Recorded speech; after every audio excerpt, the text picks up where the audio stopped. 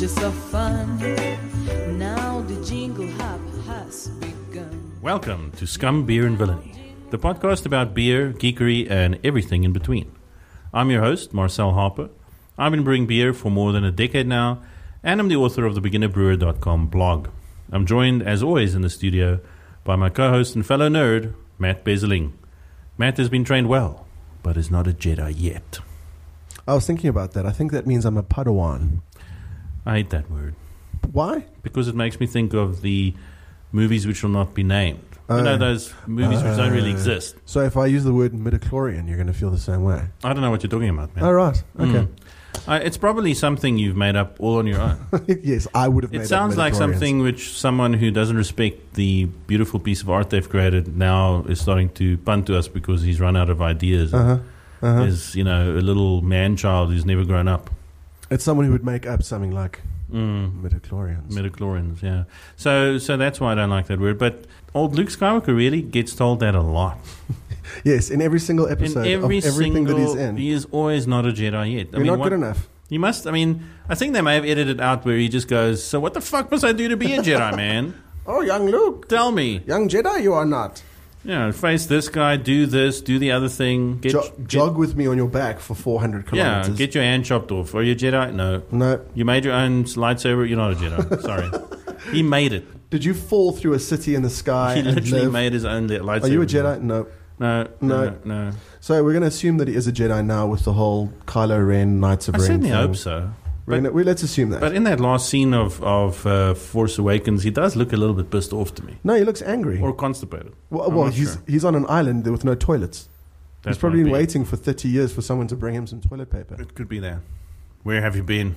I've been desperate. I've texted everyone I knew for toilet paper, and you bring a lightsaber? I've got one. Didn't RTD to tell you what I wanted. You can't wipe your ass with that. I am looking forward to Rogue One.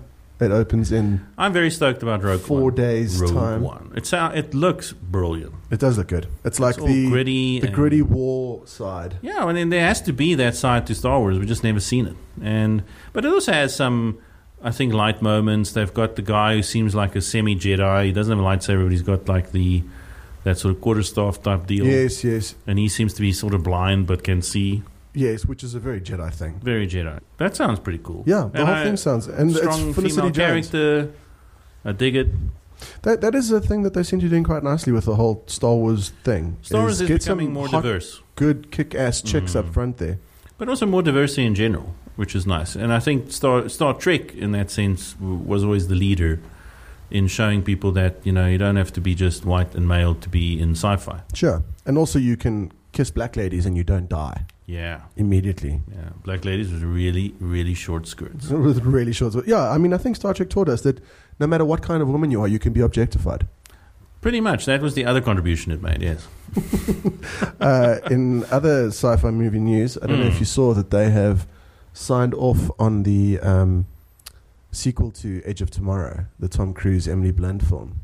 Really? Which is one of my personal There's going to be a favorites. sequel to that? Well, apparently it's a prequel that's a sequel. Oh. Because I can't see how you can follow from that story, the way it ended. Yeah, I think, well, according to Christopher McQuarrie, it's a sequel. Okay, I don't know what that means.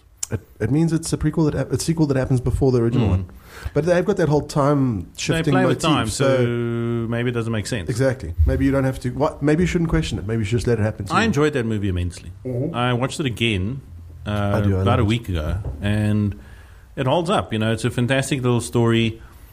It's one of those few time travel stories which actually seems to have covered all the bases. Yeah, surprisingly, you can't pick as many holes in it as you'd like to. Yeah. And surprisingly, even though I think Tom Cruise is probably a bit of a dumbass, he does sci-fi really well. Yeah, but I mean, look, I don't like him in many of his non-sci-fi I really roles. don't like Tom Cruise, but wow, he throws himself into a role. Like he's really, really good at making you believe that he's really Sure. But I think he does specifically sci-fi really well. I think his other movies are not always that good to me. Like his non-sci-fi roles are often a little... Then the more douchey kind of Tom Cruise almost comes out. Like in the Mission Impossible movies. Yes, I don't yes. like those at all. Oh, really? But whenever he's in a sci-fi movie, it seems that that's his jam. Yeah. Whether he knows it or not. Yeah, sure. Because Minority Report was excellent. Yeah, that was good. And he pulled that role off really well. And it was a complex role. Even that other movie, That Oblivion. Oblivion was a bit disappointing, but it weird. wasn't bad. No, it wasn't. I mean, I think they set it up for that twist so hectically that all the characterization kind of fell away. And you the know? twist also ultimately didn't make sense. There were so many gaps there Oh, really? of like, It had me hook, line, and why? sinker. If you really think about it, that movie doesn't make much sense. But Mm. But Tom Cruise does do sci-fi well. I'm always delighted to see him in sci-fi. And even that other one, which was sort of semi-sci-fi, Yeah. Eyes Wash, Vanilla Sky. Vanilla Sky, which is a phenomenal film. Pretty cool. And Yeah. still the only movie to this day which really addresses cryogenics properly, I think. There's not really been a movie about that, apart No. from Vanilla Sky. No, but I think also cryogenics is seen as a kind of weird fringe science. It is, which is strange, because I think if you're not into that, you're kind of weird. Yeah. We should move on to beer. We should move on to beer. Beer is the topic. But this is also our special holiday edition show. Oh, that's right. It's our bumper. It's the bumper edition. It's the Victor Book for Boys of beer podcasts. Pretty much. It's the same as all our others, just with more reindeer. Well, no reindeer. Okay. I'm allergic to reindeer. I'm not sure, man. I'm going to try and import some reindeer into it. I think they also have lice. Reindeer lice is a big problem in Scandinavia. Don't they also do that Lyme disease thing? The lice? Yeah, I think any venison, is that what you call it? Any venison. antelope can do that. Venison. Wild creatures. Wild creatures with horns. So this is the holiday edition. This is our last podcast for the year. And it will be a little bit longer show, I think. Sorry about that. Not really. I'm not sorry at all. No, because you like to listen to self-speak. I do. And we've got some music coming up, some really cool music. Who's the band? Who's the band? Music today Who's the is band? brought to you by Pollinator. It is a 3-piece band from Josie, and they rock. They do. They're actually pretty cool. They are actually pretty amazingly cool. I mean, they kind of remind me somewhere in between of Wolf Mother and some 70s rock. Yeah. Yeah. I think I said Motorhead and Queens of the Stone Age. So Being beaten in a Love sack. Child between Motorhead, Queens of the Stone Age, and Wolf Mother. Yeah. So if you like any of those bands, then That's actually a very plausible scenario given absolutely, the band's absolutely. history. Those are basically the 3 bands you're most likely to like if you like music. Indeed. So Well, then, if you like those bands, then pull yourself out of the drunken stupor that you're obviously in at whatever time in the morning this might be. And I suspect most of our listeners listen to this in the wee hours of the morning in weird situations. like masturbatory I didn't situations. say that, man. No, but you meant it. I really didn't. And well, I'm thinking it now. I don't know, man. My mom listens to this. No, Don't she say doesn't. such things. No, she doesn't. Probably not. Your mother doesn't know what you do for a living. She doesn't. So that is the music brought to you by Pollinator. You don't really need that hacksaw, 'cause inside I'm soft.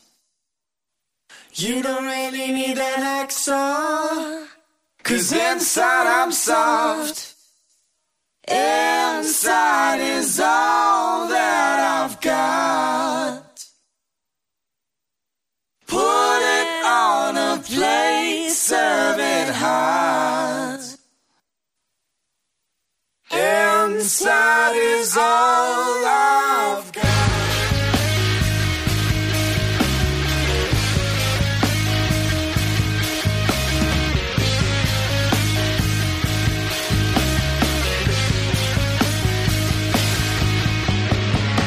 You don't really need that hacksaw, 'cause inside I'm soft.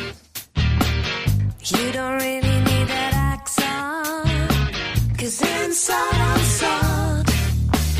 Inside is all that I've got. Put it on a plate, serve it hot. Inside is all I've got.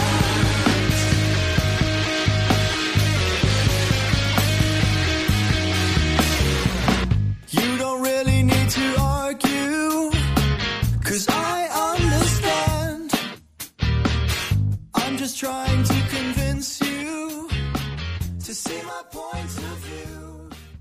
We're having an intro beer, Matt, as always. Tell us about this beer. Our While I put my headphone in another jack for some reason. Our intro beer for today is from a familiar brewing company which we interviewed last time. Drifter Brewing Company's The Stranded Coconut. That's the name of the beer. It's there, you may recall from last episode where Nicholas told us about this beer. He said it's a really difficult one to make because they have to shave the coconut. Coconuts, yes. I'm not sure if they use shaving cream, but it would be kinky if they did. You That's can tell probably this a- is the Christmas edition. It's a kinky beer. Shaved coconut. It's sort of like a blonde ale with coconut. Yeah, and I mean, fortunately, because I don't like coconut, fortunately, the coconut's not overwhelming, but It's not there. overwhelming. It's there. It is there. You can taste it. I think once we let this warm up a little bit, it definitely came out a little bit more. It's a nice little beer. I enjoy it. I enjoy coconut flavor in general more than you do. So Yeah. I suspect that this is more of a beer for me than for you. Then again, there is so much more in the beer to enjoy that it's not just about the coconut. It's a nice beer. It's quite refreshing. It's very refreshing. It's meant to be. I think Nicholas said it was meant to be a refreshing beer Yeah. because normally in craft beer, when you put coconut in a beer, it would be a porter. So overseas, there's quite a few coconut porters, and I think it's because the coconut flavors play very well with the coffee, vanilla flavors of yeah. a porter. But according to him, and I'm yet to see it proved wrong. This is the only light coconut beer. I think they've taken world. because they've taken the tart approach rather than dessert approach, and I think it works nicely. And as he kind of points out, despite coconut flavors being, sort of regarded as playing well with coffee and the darker kind of flavors, coconut is a tropical fruit. It's something you actually associate with sitting on a beach. beaches Yeah. and Baywatch. Yeah. And Baywatch.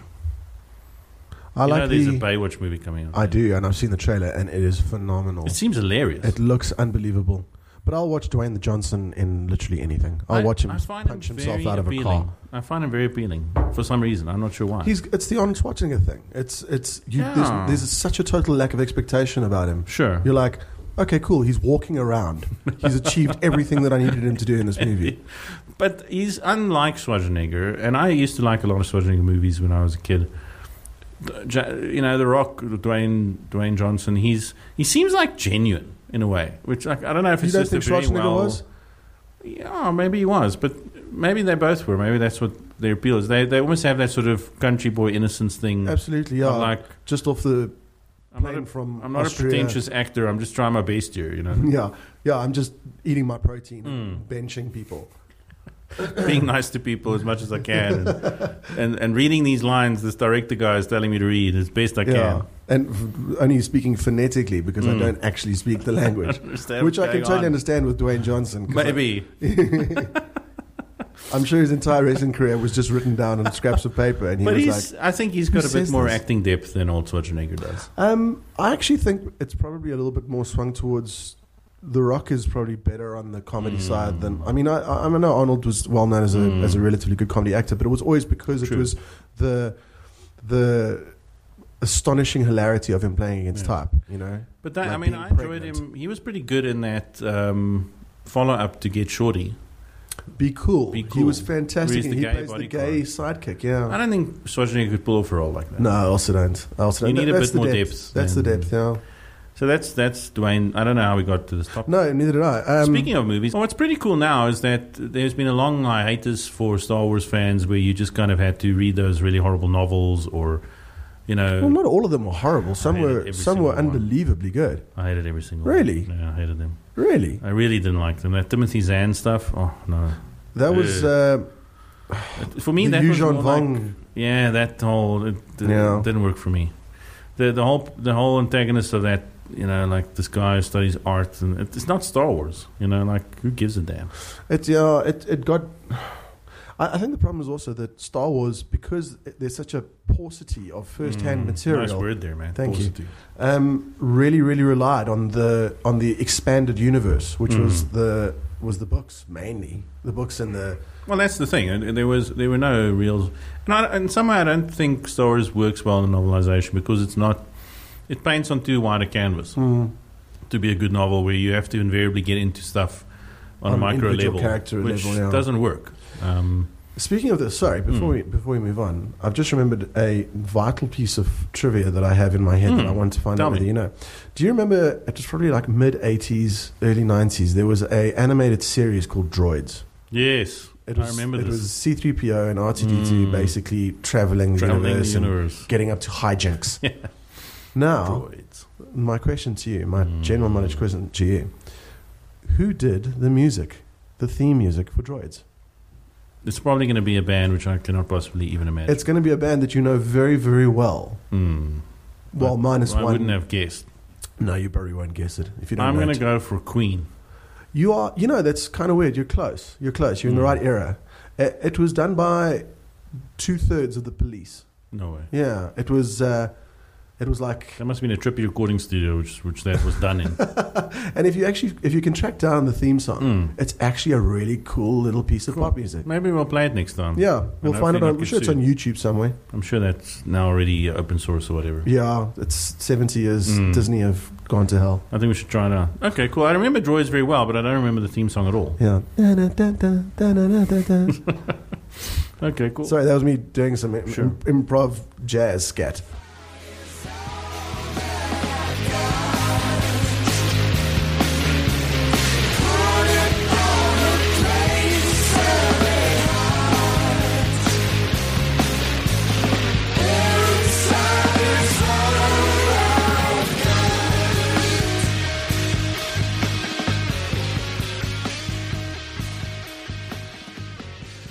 Okay, Matt, so let's get started. Yes, let's move on to more beer. Just to finish off on the Drifter, the stranded coconut. Sure. I really dig that they've put little protea blossoms there underneath the coconut. Oh, right. I actually didn't did you notice that. Was it protea? Yeah. I'm not botanically very sophisticated. I hope it's a protea and not some other kind of... Meets South Africa. Absolutely. I like in that. a beer. I like that. Nice branding. Nice reference, guys. Sick reference, bro. Okay, let's go on. Let's go on. What's next? Next is we're going to break format a little bit by doing our beer review. So it's beer review time. Do you want to do the beer review song? Beer review. Beer review. Beer review. We are doing a bit of a special one because it's a holiday edition. We decided to firstly go for one of my favorite styles and also Matt's favorite style, which is IPA. IPA. We love the IPA. And we're going to put a Josie IPA against a Cape Town IPA. Now, if the Cape Town listeners have already decided that the Cape Town one's going to win, go fuck yourselves. Yeah, what he said. So we don't know. We don't know what's going to happen. We don't know. Anything can happen today. We'll review both of them in our normal way, and we'll see which one comes out on top in the cage fight of beer death. Yes, the Thunderdome of IPAs. Yeah. Only one will survive, and then get sent on to other movies which are really bad. I'd like to point out that the great Josie Cape Town rivalry, yes. The intense rivalry between those two nation states is really only gotten close to by one other great rivalry, and that's between the Scottish and their great rivals, the Scottish. Let's start with the first beer, and randomly selected by going into the magic beer bag, I've pulled out the first IPA. And the first one we're going to be reviewing is Agar's Brewery Tomahawk IPA. Tomahawk. I like that name. I do like Tomahawk. I think it's also the name of an actual hop, which is in this beer. Oh, well, that sounds a bit lazy then. Well, I don't know. It's kind of cool. I mean, at least they're respecting the ingredients. Okay. All right. So, Matt, your verdict. Before the pour, what do you think of Agar Brewery's label and branding? You know what? It's actually difficult now because it's become a caricature of itself. Maybe just between us. Maybe we should tell the listeners about this. Agar's is a perpetual thorn in my side because there's a steadfast refusal to adjust to any kind of design conformity. But you can give that to them, though, because that's exactly what I was just about to say. They ignore steadfast refusal. Any principle of good branding I've ever seen. I mean, there's gold on a light green label. You can hardly read it. I don't understand how that's possible. I don't understand why that looks good. But weirdly enough, because they are just so incredibly stubborn about it, I'm kind of starting to like it. So it's just sort of growing on you like a fungus. I think it's like methadone treatment. I think like eventually it just starts working. Which no cream can remove. No human, so you just make peace with it. Yes, eventually you go, oh, well, I'll just leave it and itch. Yes, there are many rashes, but this is mine. This is my rash. I don't know. Hey, guys. You guys are slowly winning me over with this super minimal... I think Matt's already drunk. It's my personal opinion on that one. Well, at least it happened before I got to the IPAs. No, I must admit that it's not growing on me at all. In fact, every time I see it, I like it even less. the So brand. you're going in the exact opposite direction to me. That's interesting. I must say the gold on green is very, very difficult for me to say is a standout.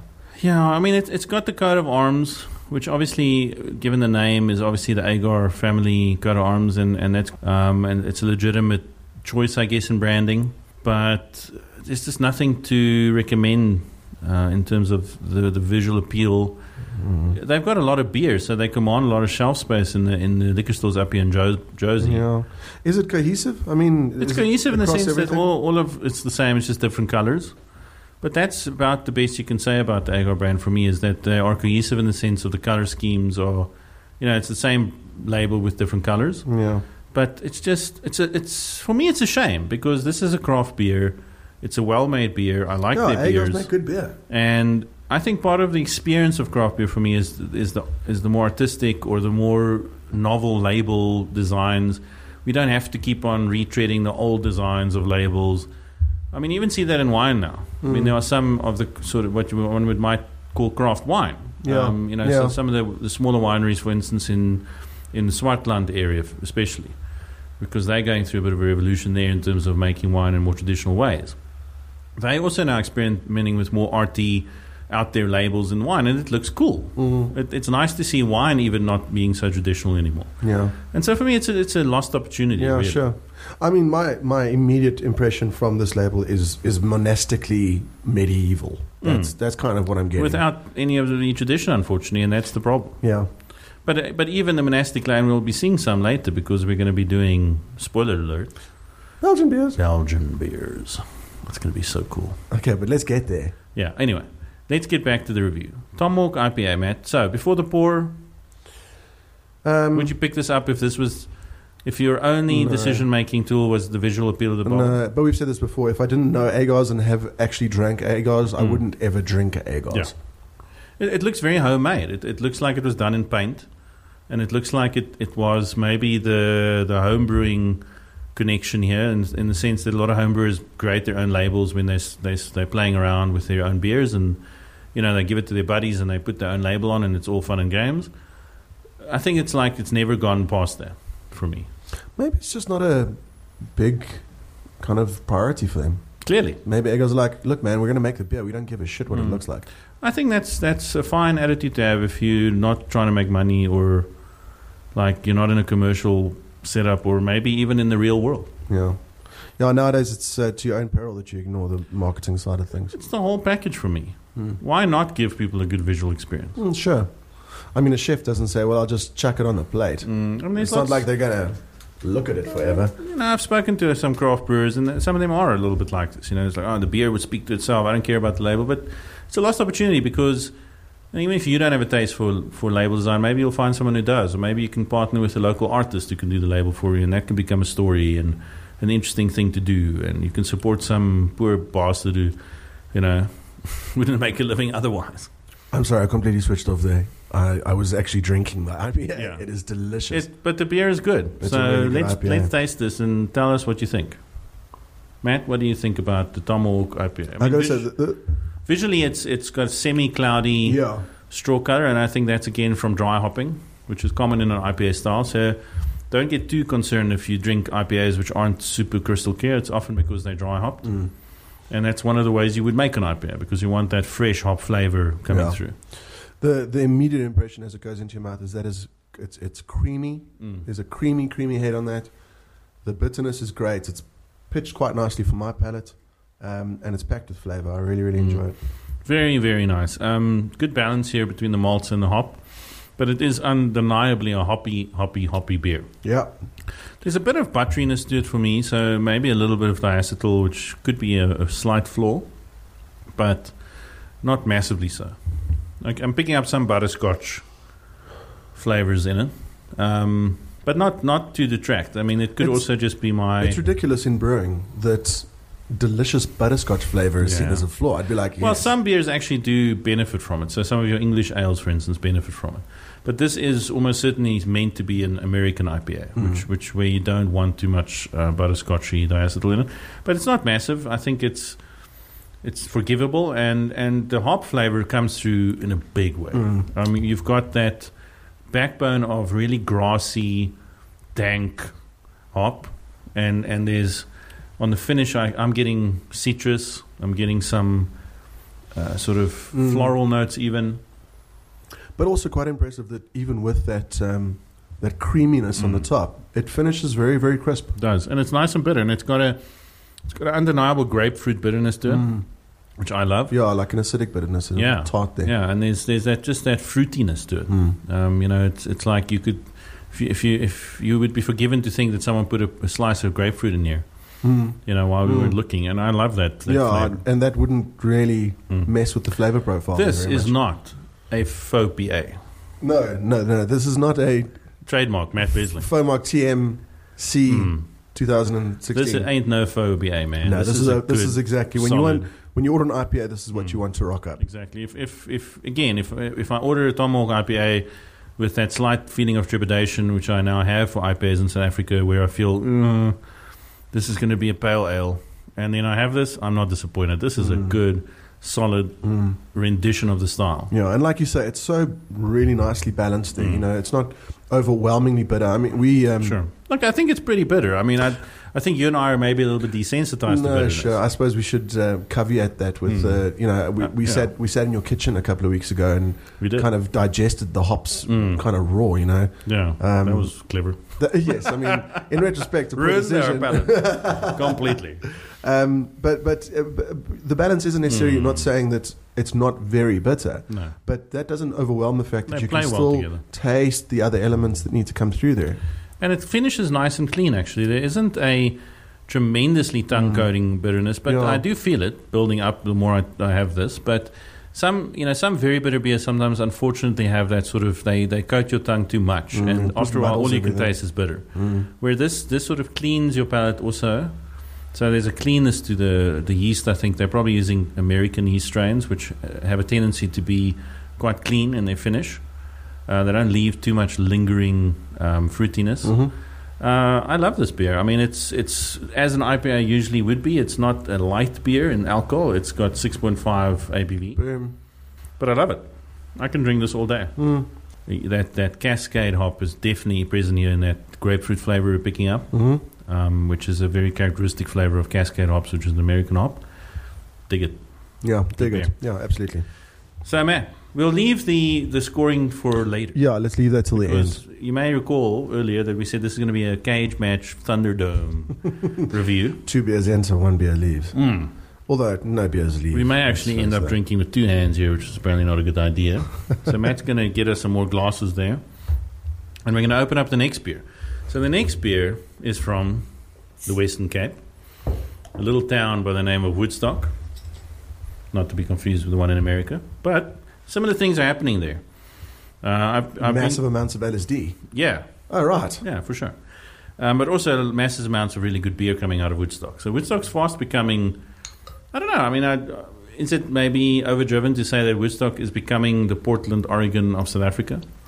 I'm not sure it is. I think the number of breweries coming out of there makes me think of places like Portland in America, Kent in Britain. So would now be a good time for a little report back of your shimmy down to Cape Town. So I went down to the Cape not so long ago, and I did visit some of the Woodstock breweries, and I actually went to the Woodstock Brewery, which is the author of this next beer we're having.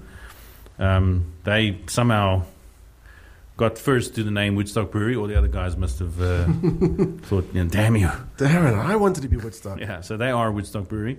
Lovely little setup, not a big massive brewery, but they've got size for expansion. Beautiful setup. I met with the head brewer there, who actually came from homebrewing roots, and is just so stoked to be the head brewer there right now, and has worked his way up through the ranks to be there. Lovely guy. I had the fresh version of this IPA, which was sort of 2 days out of the bright beer tank into the tap. Magnificent. IPAs do well if it's fresh. That's the one caveat in a way. The IPAs sometimes do degrade a little bit in the bottle. You want it really, really fresh. Well, I mean, on that subject, I mean, you've often given me a history lesson on beer.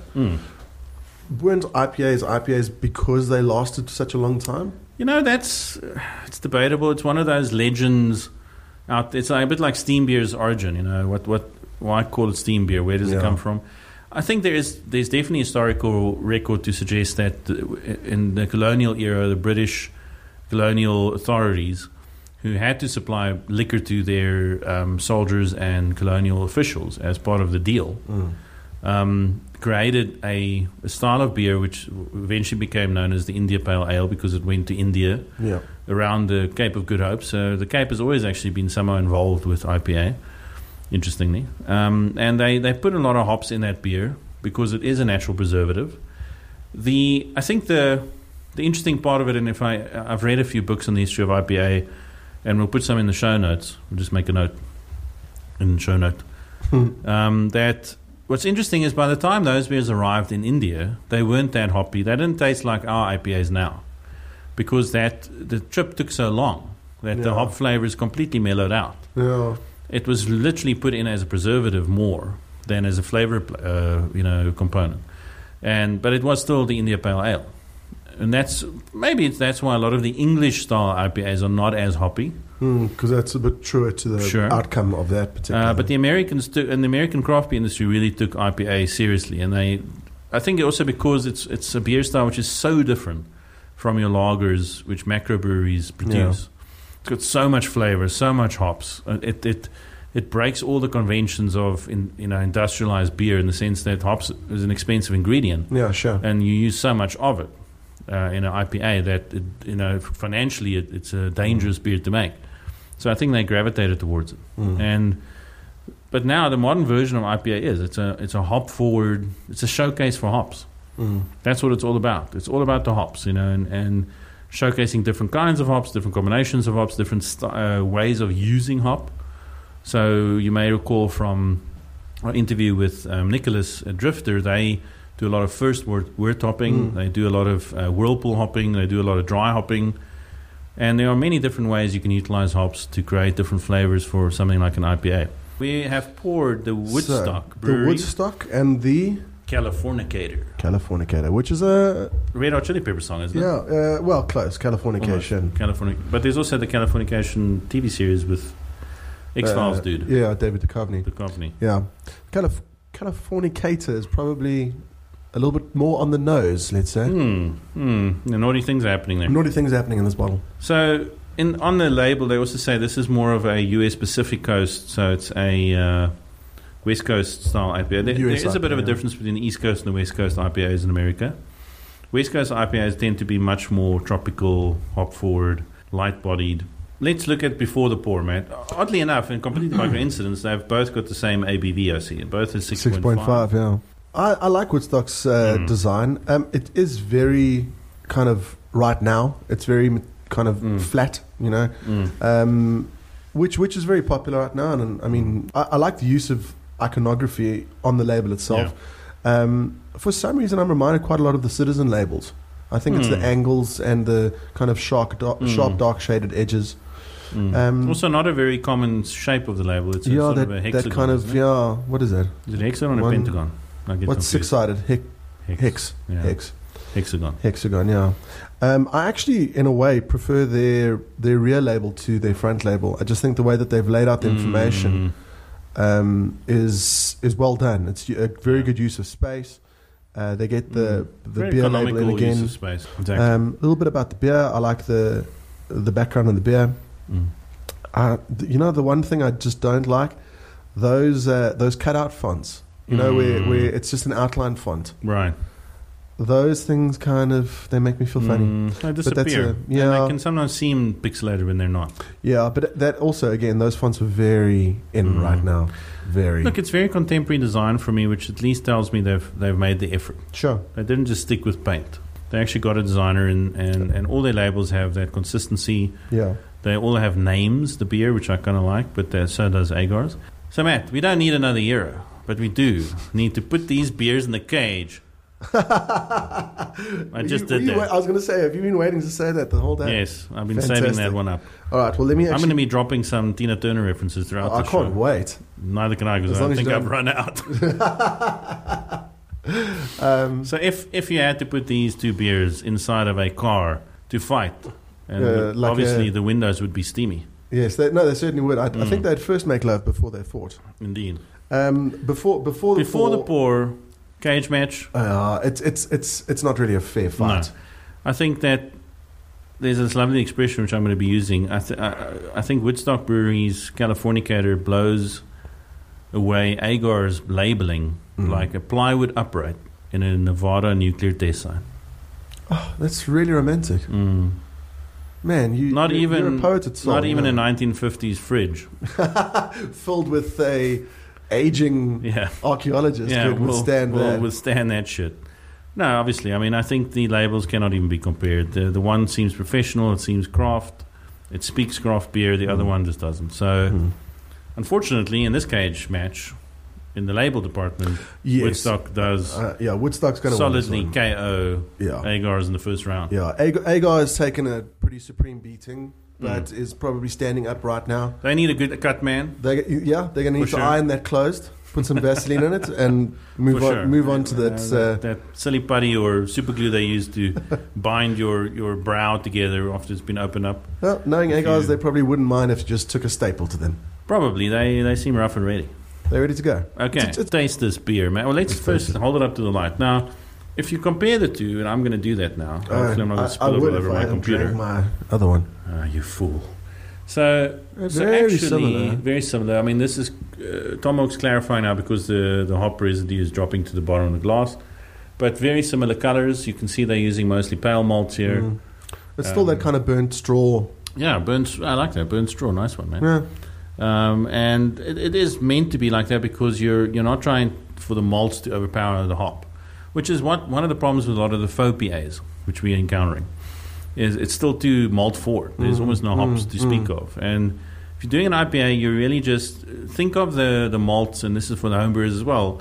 If you want to make a really nice IPA, think of the malt almost as a basket for all those beautiful hop flowers you're putting into the basket. It's meant to be just carrying that thing. Yeah. That's it. It's not overpowering it. That's a good way of putting it because a lot of those the faux PA situation is because you got to take your dick out, man. You got to realize that you got to chuck that. Put the hops in. Are we still talking about beer here, man? Well, that depends. But given that this is the festive edition, maybe a better analogy would be it's like the wrapping of the present. Sure, you want to put nice wrapping on the present because it's going to be under the tree. You're going to, it's a nice gift. But the main attraction is not the fucking wrapper. It's the thing underneath the wrapping, which is, in this case, the hops. Yes, exactly, which is supposed to be what's... So let's taste this thing. It's interesting, less heavy. It feels less heavy in the mouth than Tom Oak for me immediately if I contrast it. Is it slightly more carbonated? It's a little bit more carbonated. Not as creamy as the Agars either. Is it a bit more of a conventional head on that? The Agars one has that creaminess, and I think maybe the creaminess you were explaining is really the butterscotchiness, which I picked up earlier. It's certainly not as dank. I mean, the Tomahawk leaves a tongue-coating residue of hop bitterness, which is nice. The Californicator doesn't do that, but it still has a lot of hops.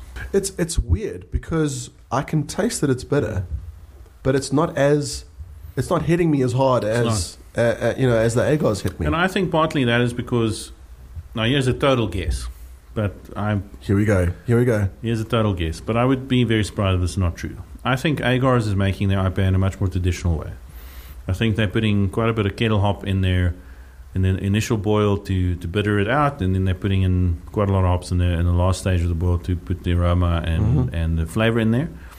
And that's the traditional way of making beer. I think that Woodstock, on the other hand, are employing maybe some first word hopping as well. Similar to Drifter, and I think they're probably doing a lot of whirlpool hopping, and they're probably putting more of their hop bill into the fermenter as a dry hop. Would that really come down to also the fact that this is quite obviously a West Coast IPA, and Agars maybe a more conventional traditional IPA? Look, I think they're both due to the American IPA style, and technically there's not that big a difference really between the West and the East Coast styles, but and also that's why I think the Woodstock IPA is cloudier. It's much more cloudy than the Agars one because clearly they are doing way more dry hopping. all those different techniques, like first word hopping, whirlpool hopping, dry hopping, will give you plenty of hop flavor, but not that much bitterness. Agar's has a real bitterness to it. a hits- substantial. Yeah. Yeah. It's got a real, in contrast, it's not too bitter, but in contrast to the Californicator. The strange thing, well, it's obviously not strange at all, is that, the Agars, I could probably have 1, 2, 3 of them. The Californicator, it actually comes off feeling a bit more light. It comes off feeling I could have this more easy drinking. literally all day long. Yeah. Yeah, I know. You said that about And the when I was Tomahawk. at the brewery, I literally had it all day. long. I think that's the difference for me. Is I think flavor wise, the profile of the Tomahawk IPA sits better with me. But I don't think I could really chew my way through 2 or 3 of them. Whereas the Californicator, it just seems a little bit more subtle. I think Tomahawk has, it's got so much going for it. It's a chewy, I like that word, it's a chewy, not to be confused with No. Chewbacca. That was really well done. That meant, you just quoted the entire first 2 pages Yes. of War and Peace. Yes, yeah, that was the best I of got times, it. it was the worst I of got times. that one. That's not War and Peace. Anyway, we're not going into Matt's ignorance of classic literature here. But Tomahawk has a certain character to it where you almost want to have a conversation with this beer. It's something you can sit down with, and it changes flavor a lot. It's got a lot of complexity, a lot of layers of flavor. Californicator is a bit more of an accessible IPA. Yes, that's it. Yeah, good word. If I know I've got someone with me who's not used to IPAs, Yeah. I'll give them this beer rather. Yeah. What In I the do middle. like about the Californicator is it's got a bright hop flavor. It's got that bright floral, citrusy flavor, which I do enjoy in American hops. And it doesn't have much else. Nothing overpowers that particular flavor profile. It's all about the citrus, and it's all about the grapefruit, and it's all about the floral notes of the hop. You don't feel, and this is me talking absolute bullshit from the beginning to the end here, you don't feel the fact that this is a little bit more of a meeting point between, the strength of an IPA and maybe something a little bit more subtle, moves it into, areas of different styling. No, I don't. I think this is also not a FOPA. This is a proper IPA. No, sure, because the hops is most certainly there. But I suppose my point there is because it's more accessible and isn't in the traditional sense what we've been talking about earlier. Sure. Look, is it a South African IPA?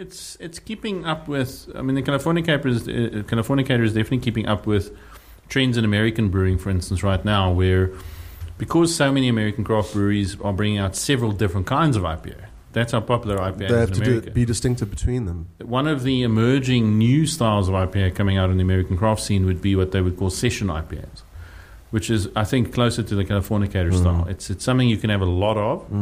It doesn't build up a sort of a palate-destroying bitterness, and it's meant to be drunk frequently, refreshing, with a lot of different food types. Yeah. I think that's Because what- that crispness is great. This is a super refreshing beer.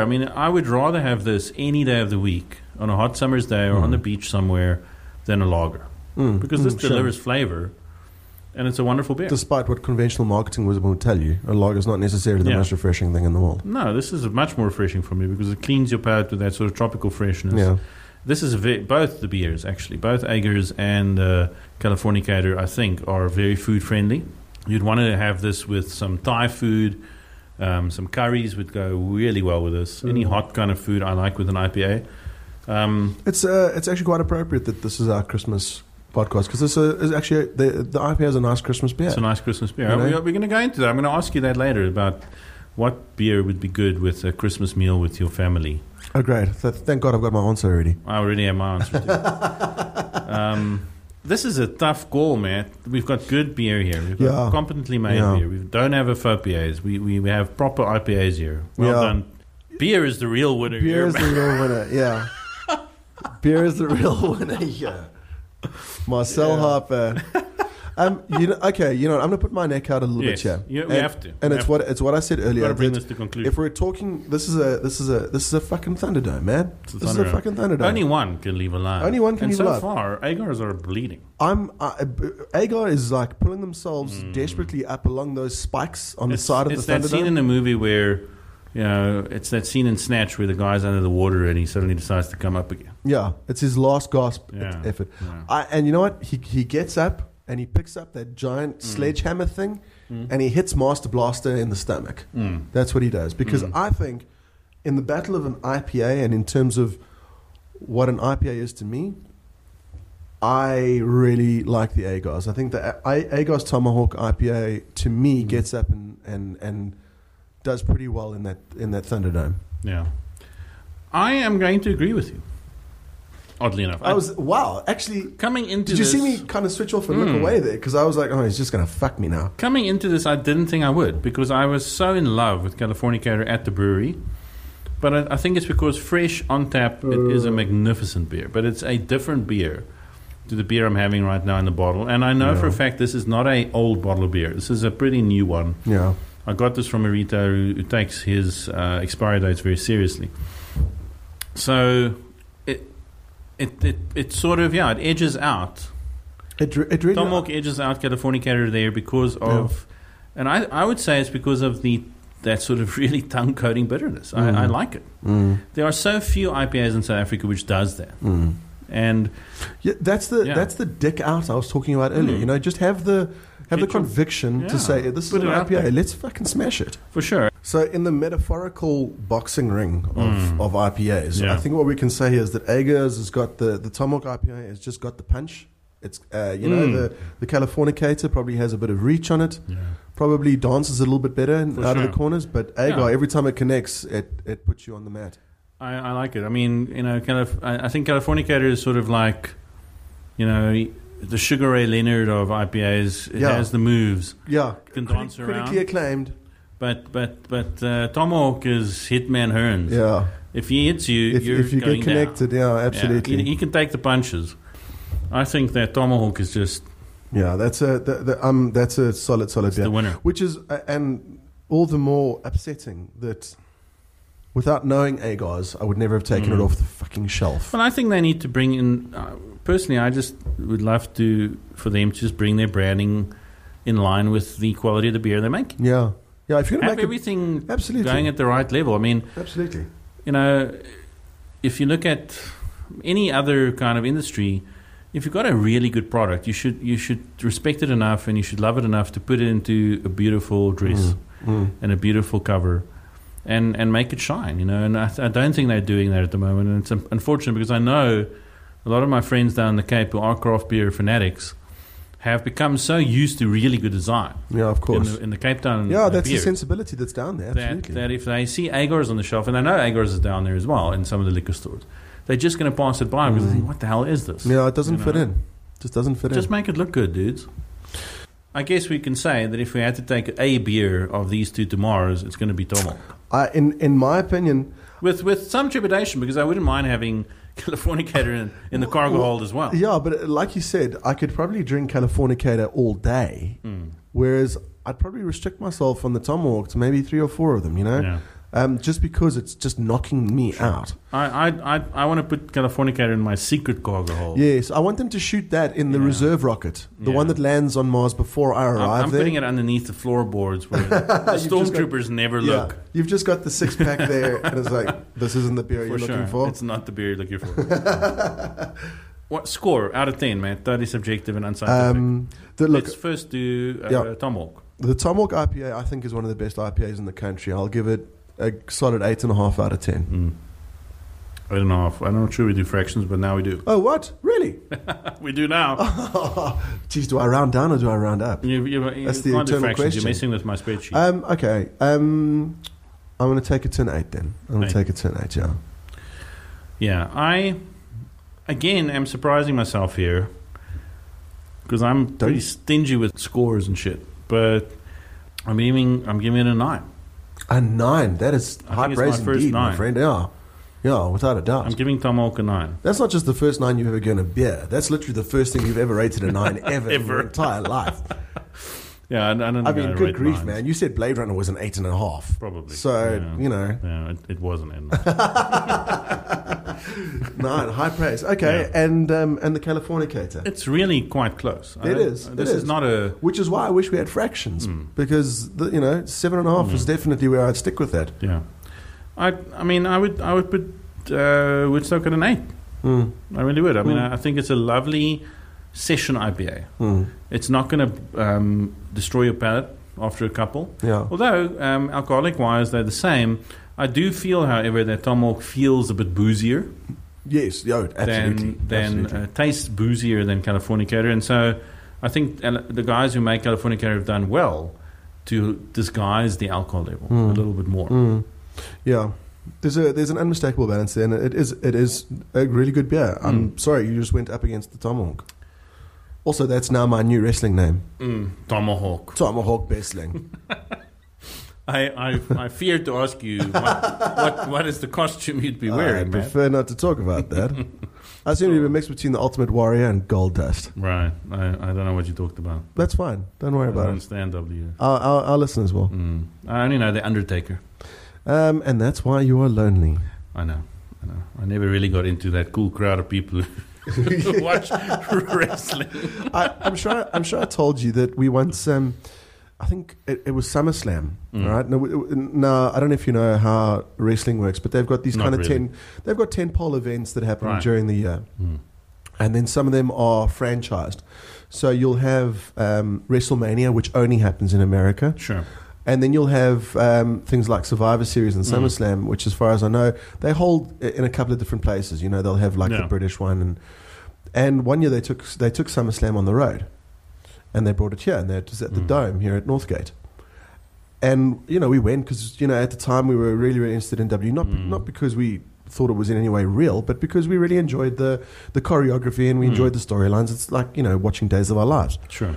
I So- have no idea what you're talking about. But go ahead. You have absolutely every idea what we're talking about right now. So we went, and what we didn't really think about before we went was the fact that they don't have commentary when you're sitting in the stadium. So it's just a lot of the atmosphere comes from the over-the-top commentary. the color commentary, like, And they're like the my ridiculous, God, he's broken him in half. and the ridiculous names that come up with the move. Yeah, like it's a double reverse owl nest. He's Hurricane Ron his dick off. And you're like, oh my God, he's Hurricane Ron his dick off? Yeah, that's Can a move. you do that? Is Yeah. that legal? Gorilla Monsoon going, I can't believe it did that. So the commentary's missing. And so basically what you've done is you've bought yourself tickets at 200 Rand a pop to watch two men pretend to beat each other up on stage. So is it deeply dissatisfying then? Without the commentary, it certainly wasn't quite what I was expecting. I've never been to such an event, but now I feel less of a person for not having gone. It was definitely an eye opener, and I'm glad we went and we enjoyed it. But there's something about having someone on TV explaining everything to you. I think that's an interesting point in sport coverage in general, because it occurred to me a couple of years ago that and I don't watch a lot of sport. I'm not a big fan, but I do watch religiously the Open, the golf tournament. Oh, yes. And I wouldn't. The Grail. I don't think I really want to go there in person because you just don't see everything. Yeah. You only get to see one. So TV coverage has made sport so much more interesting for me because you've got the commentary, you've got the stats, you can see multiple things. Yeah. As an audience, Sometimes simultaneously. and Absolutely. they follow that little golf ball very well. I don't know how they do it, but it's amazing. You can see where it would have gone and how it went, and Yeah, and you don't see that as a spectator. You absolutely. probably don't even see where the ball's going. see the thing is, I think with a lot of sports, I like having the angle explained to me. Yeah. By that I mean I like you telling me what the storyline is, and in golf. It's not like you can't come up with your own storyline. It's just interesting to hear It's someone just else's angle. I like to know what their angle is. I like to know when NBC are doing like the PGA or the road to Dubai or whatever it might be. I like knowing who they say is So the here's underdog. a cool question, Matt, and I think our listeners would want to know this Yeah. about you and about me. Yeah. What is What is? your favorite sport to watch on television? Like again, on our trip to Mars. Quick note to SpaceX. Matt and I really want to go to Mars. We're available for any missions. We are that totally you're sending us available. on. You're going to need beer podcasters on Mars, obviously. It's so obvious to me that I feel embarrassed to have to mention this to Elon Musk. Mr. Musk, you need us. You need us more than we need you. You've read the Hitchhiker's trilogy, right? Well, quadrilogy or whatever it's called now. I think it's in the third or the fourth book. Sure. Arthur gets stranded on a. He's the only guy who can make a sandwich. No, not that part. But I do like that part. that is hilarious. But no, he gets stranded on a spaceship that's basically an ark ship Right.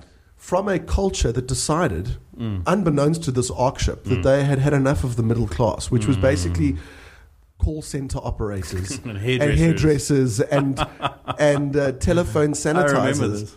So they send them all off to another fucking planet, which turns out to be Earth, actually. Yeah, and everyone's got a really nice hairstyle, but Yes. nothing much else. And they decide that leaves are money, so the currency has hyperinflation. yeah. But the hilarious part is that it kind of flashes back to the civilization they came from. And it turns out the entire civilization was wiped out from a disease contracted from a dirty telephone. I love it.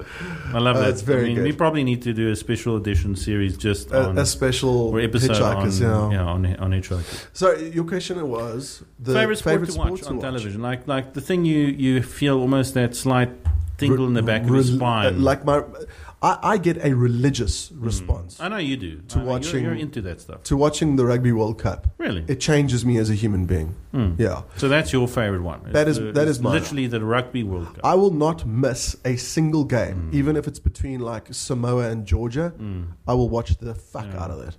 I look forward to seeing which new weird countries join the Rugby World Cup. That's my favorite. Well, part. we're inclusive, man, so we're waiting for more. You know, if you can beat the shit out of another human being, you're welcome to come and join us. What's yours? What do you watch? Mine, hands down, Is it the Open? no. Oddly It's enough. not the Open. No. It's close. I love the Open, especially. You see, the Open is variable because they don't always play it at the same course. So I find it very difficult to resist the Open when it's playing at St. Andrews. At St. Andrews, yeah, absolutely. That's almost its own little thing. Yeah, that's like a mini competition of its own. And I actually like the preamble to it where they've got all the old greats teeing off, and chatting to people, and it's got nothing to do with the tournament itself. It's sort of like almost just all the nostalgia. It is. It's just history. Watching Gary Player tee off on the first tee at St. Andrews and yakking with Jack Nicklaus. And I mean, that stuff. Tom Watson priceless. desperately trying to inflate his heart in the background. Yeah, and I mean, that's wonderful. I mean, I love it. It's less romantic when it's at the other courses for me. And this probably won't surprise you because you know how weird I am, but my favorite sport to watch is bull riding in rodeo. That's not surprising, but it still does really confuse the shit out of me. And I follow that sport. Are you talking about like competitive rodeo? Is that what you mean? Competitive rodeo as and every year they have the World Championship Rodeo in Las Vegas. With the clowns and the barrels and the... Sure, they call bullfighters, Matt. They don't like being called clowns. No. No, seriously, they No, really don't. the guys who are on the... No, who are they're in the called middle. bullfighters. They're not the clowns. They're not clowns. No, they're dressed up like clowns traditionally, but Okay. they are actually bullfighters. Look, my apologies to any professional bullfighters out there. Sure. I thought you were called clowns. And I love the whole event. It's held in Las Vegas each year. It's one of my bucket list items to go there and watch it live. And that's one of the things where you will actually get the commentary live because the same commentary is broadcast across the stadium as what you hear on TV. Yeah. And there are many events in the rodeo. So there are like barrel racing, which is horses Roping riding. a steer. Roping, it's a young steer. There's all sorts of stuff, but there's also the horse riding stuff, the bronco riding. But my favorite is a 20-year-old guy with almost no protection, like no armor, no helmet. He's wearing his cowboy hat. He's maybe wearing like some sort of plastic thing around his chest so that it doesn't collapse his entire sternum. Getting onto a several-ton beast, Animal, which has been bred specifically to want to buck him off and maul him and kill him, with cool names like Nitro. Death And Star. it'll be like, Billy is riding a steer named Nitro. And this thing has injured several other riders before him. And he gets on that thing. Decapitated 4 people And he just has to this morning. He has to stay on that bull for the longest 6 seconds of his life. I thought it was 7 seconds. 6. So why is there that And- Luke Perry film called 7 Seconds? I'm not sure. I guess that's Either you or Hollywood you've are wrong. succeeded. I guess right. if you succeeded, you're on 7. Oh, But that's right. That's right. and he has to stay on for 6 seconds. He gets graded by people looking at him for difficulty because sometimes what looks like a difficult ride isn't. And Wait, hang on a sec. Sorry. So there's like they're great. It's not just about staying on. No. You have to stay on gracefully. You've got to stay on properly. You're not allowed. There's some rules. You're not allowed to touch the bull at all with your hand, other than the rope you've got in your one hand. You're not allowed to punch the bull repeatedly in the back of the No, head. that's what the bull's going to do. And then they rate both the rider and the bull, because not all bulls are created the same. What you're telling me is if But this every is on year in Las television, Vegas they have it. On ESPN. you would watch this exclusively rather than almost any other sport. And on Netflix at the moment, which I have, they've got lots of documentaries on rodeo. I mean, and it is attended by an international crowd. I mean, mostly the Americans win, but the Canadians are very big in rodeo as well, and some of their guys are some of the top guys, and some of the Argentinian guys, the South American cowboys. Oh yes, because they've got those. What are they called? Like guapos or guachos. Yeah, they've guacho. So they've got the. Yeah. They've also got a tradition of rodeo, and some of those guys do really well in the American. And the prize money is big. I mean, it's all about like you go home empty-handed and broken, or you go home rich and famous. Yeah. It's all about that, and I just love it. I mean, it's something beautiful in some sense, and something truly amazing to watch someone ride that bull, and they often really get fucked up. And just the whole culture around it. You know, these are the last cowboys. Sure. They even have a term for it. You know, like it's seen as a matter of pride for the guy to get up and walk out of the stadium Even instead if of he's being just had a carried. sternum crushed. Some of them do get carried out but if someone gets carried out in rodeo, it means they're almost dead. Yeah. Because the whole thing is to cowboy up. That's the term. and the announcers will even say, they're like, you know, the bulls. Oh, that looks really bad. You know, and then thank you Jesus for saving Billy Bob. And Billy Bob's got a cowboy up. And then old Billy Bob's getting up and he's limping off, you know, and the bullfighters like are helping dragging one him. of his arms with him. I find rodeo one of the most fascinating things to watch. Yeah. Look, I mean, I'm not going to say it's weird, but it's weird. It's really, really, really weird that But is. it's awesome as well. Out of all the great sporting events that our wide multicultural world can offer, you've chosen rodeo. It's just so awesome. And You've chosen the quintessential white American sport. yeah, I guess so. Sorry about that. But It's fine. I'm fine with it. But I I mean, a lot of people are also going to like- think this is some privilege at work, you right? know, I like putting myself in the shoes of these guys and thinking, okay, so I wonder under what circumstances would I ever climb on top of this bull with no in none. safety gear None whatsoever. and let that thing release No, it out of wouldn't its happen. cage? None. There's no set of circumstances where I would ever do that. Yeah, there isn't that much money in the world. Yeah. For me to just basically say, know, here, Matt, if gore someone me. had to kidnap you and say, if you don't do this, I'm going to kill Matt, I'm going to have to call your mom and Yeah, say, I'm sorry. sorry, your kid's Your dying. kid's fucked. I would actually respect that. I'd be like, don't There's worry no- about me, Mom. I'm not getting onto the Terminator Yeah. bull or Nitro. Yeah, and I'm not doing that. get on Death Head, Yeah. the light speed machine. No, that's fine. I totally understand that. That's fine. You can let me die.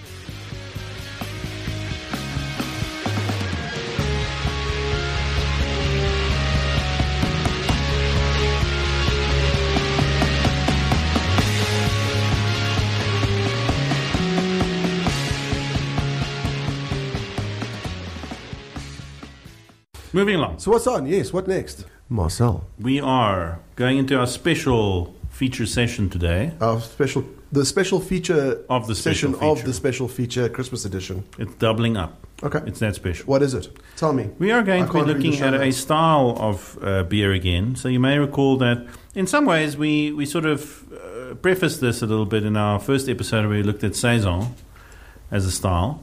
We are going to go a little bit broader. So Saison is actually part of the main category we're going to be looking at right now, which is Belgian ales, Okay. Belgian beers. Okay. So Saison is a Belgian style, but we are going to be looking at a little bit more wider. We're going to look at different kind of sub-styles inside of Belgian beers.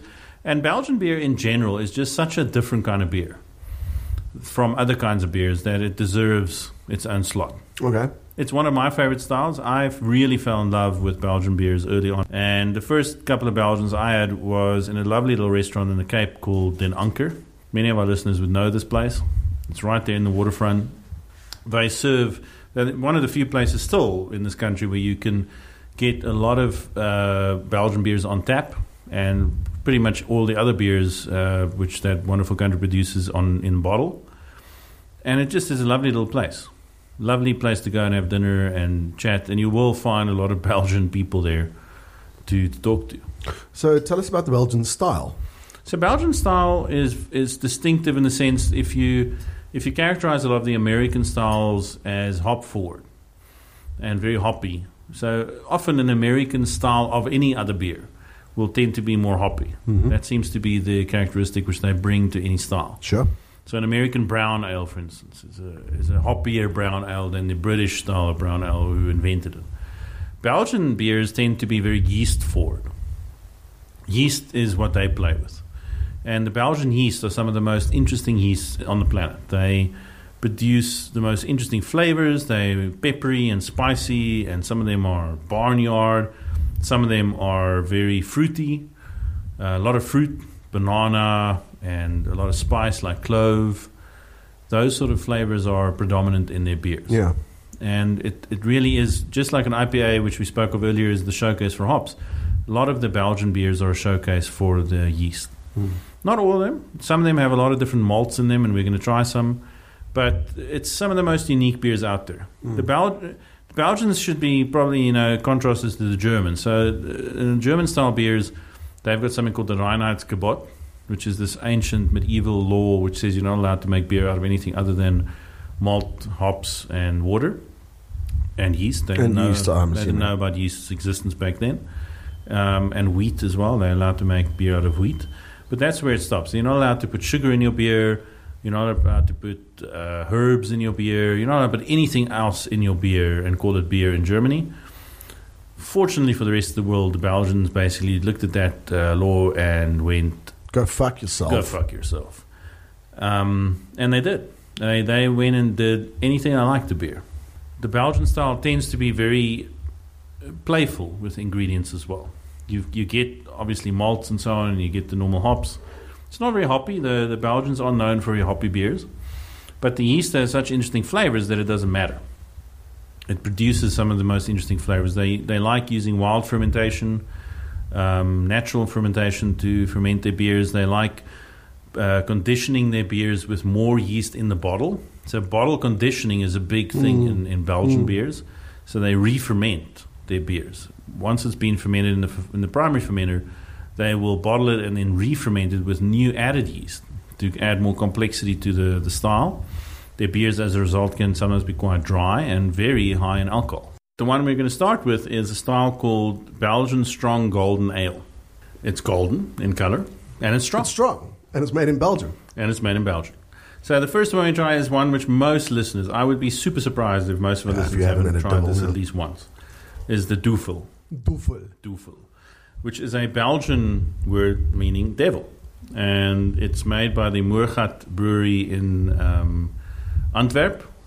And this beer came out round about the turn of, beyond the turn of the century. It was actually made in celebration of the end of the First World War. All right. Okay. So we're going back like a good 100 years. Yeah. And the brewery itself started in 1871, but it made Duvel the first time around about 1920. Mm-hmm. And it's an interesting story in itself, in the sense that much of Europe was completely destroyed by the First World War, including the regions in Belgium. Belgium's a difficult country because it's in the intersection between France and Germany and Netherlands, and so it often gets invaded. Yeah, and through no fault of their own. Sure. In the Second World, the same story. In the Ardennes forest was where the Battle of the Bulge took place, and that's where a lot of these breweries came from. And in Wallonia, which is known for its saisons. So it's a difficult country to live in a sense, historically. Not so much anymore. They seem to have sorted things out. Yeah, hopefully we're not going to have any more world wars, but they do have a tendency to get fucked up in the middle of things. Indeed. And the Moergat brewery was one of those which really got fucked up in the First World War. And so the brewers of that brewery had to go find ingredients again. They had to go and re-establish their brewery. So the head brewer went to Scotland, where he found a strain of yeast which to this day has been cultivated and is now still the yeast they use for beers like Duvel. All right. And again, it's an expat. It's an expat, so Scottish yeast, and it's again keeping with the beer style. The Belgian beer style is the yeast is the most important thing.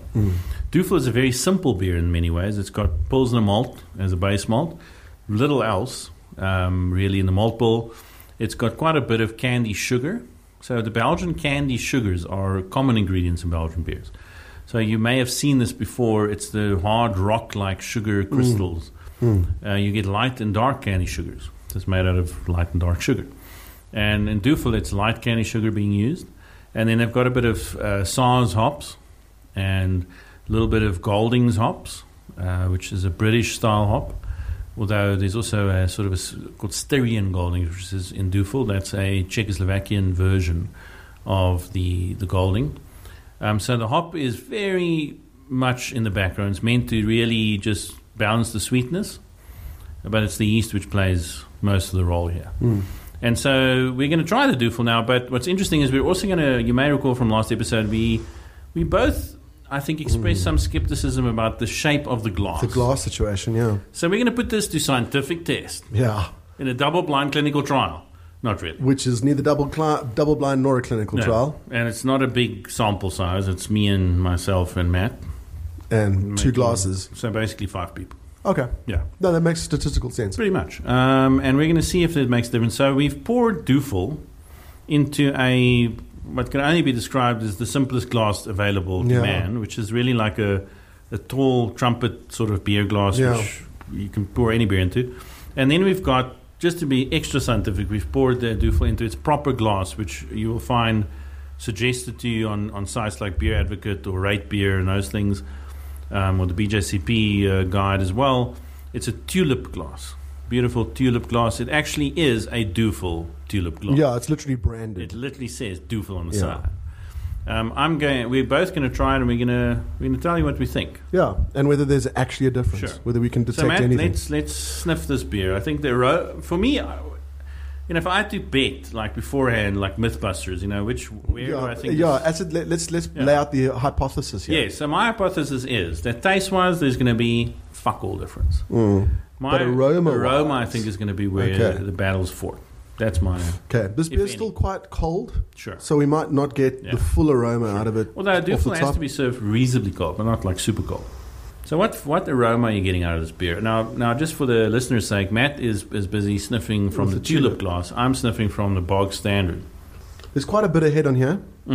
And they like describing it as a rocky white head. That is a very good description. That's kind of sea foam. Belgian beers tend to, because of the yeasts and so on, which they use and the techniques they use, are known for good foam, and what is more of a wine term, which is lacing. So once you finish the beer, there's a lot of residual beer in the glass still. There's that, they also call it legs. It's lacing. It's a sign of good quality beer, I think. Look, to be kind of brutal about it, it's like the sea foam effect. It's walking down the beach and... So you're getting sea foam. No, the visual is of right, sea foam. right. You're not getting fishy. That would be bad. Yeah, I'm not getting mussels and call the king. Murchat people and say you fucked up. No, it's actually quite a clean aroma. There's not a... Very clean. I'm getting more of the... Not a very hoppy aroma. It's not dank. It's not... And Duvel it's a very neutral beer. The strong golden ales are supposed to be kind of refreshing and light. In fact, the history of it was Murchat Brewery brought out Duvel because of the increasing popularity of Pilsners and lagers in Europe at the time.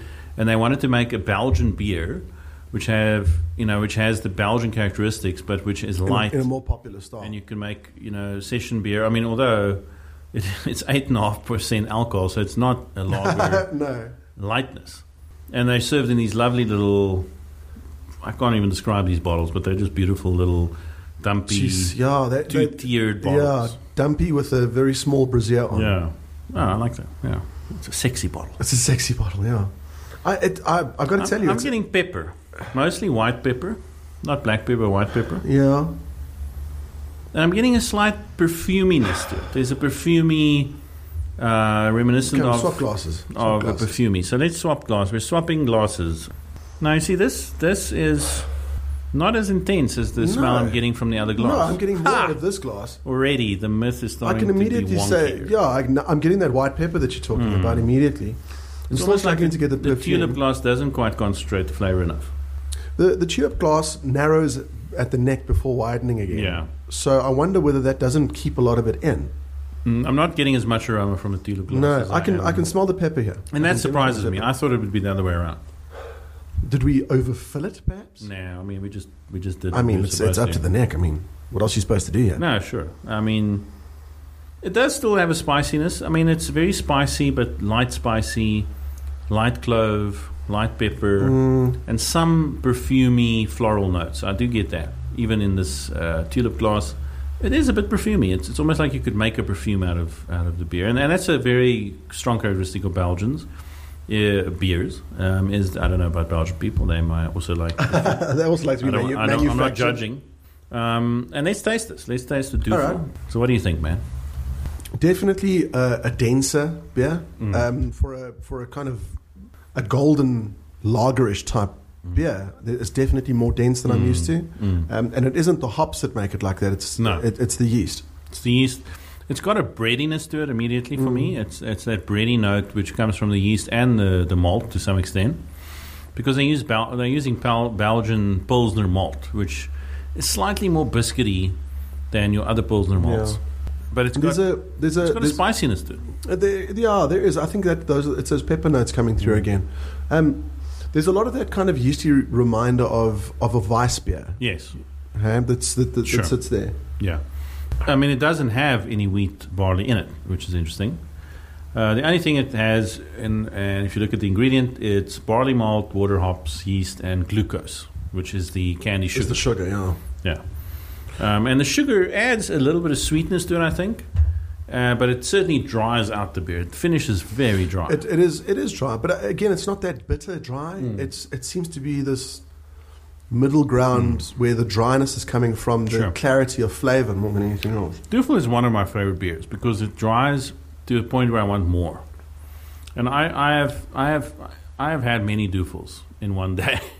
And it's a dangerous beer for me. It's for me the beer equivalent of grappa and those funny things where you sometimes find yourself institutionalized, basically spending the whole day in the sun with people you don't know, and then having to basically take the rest of the week off.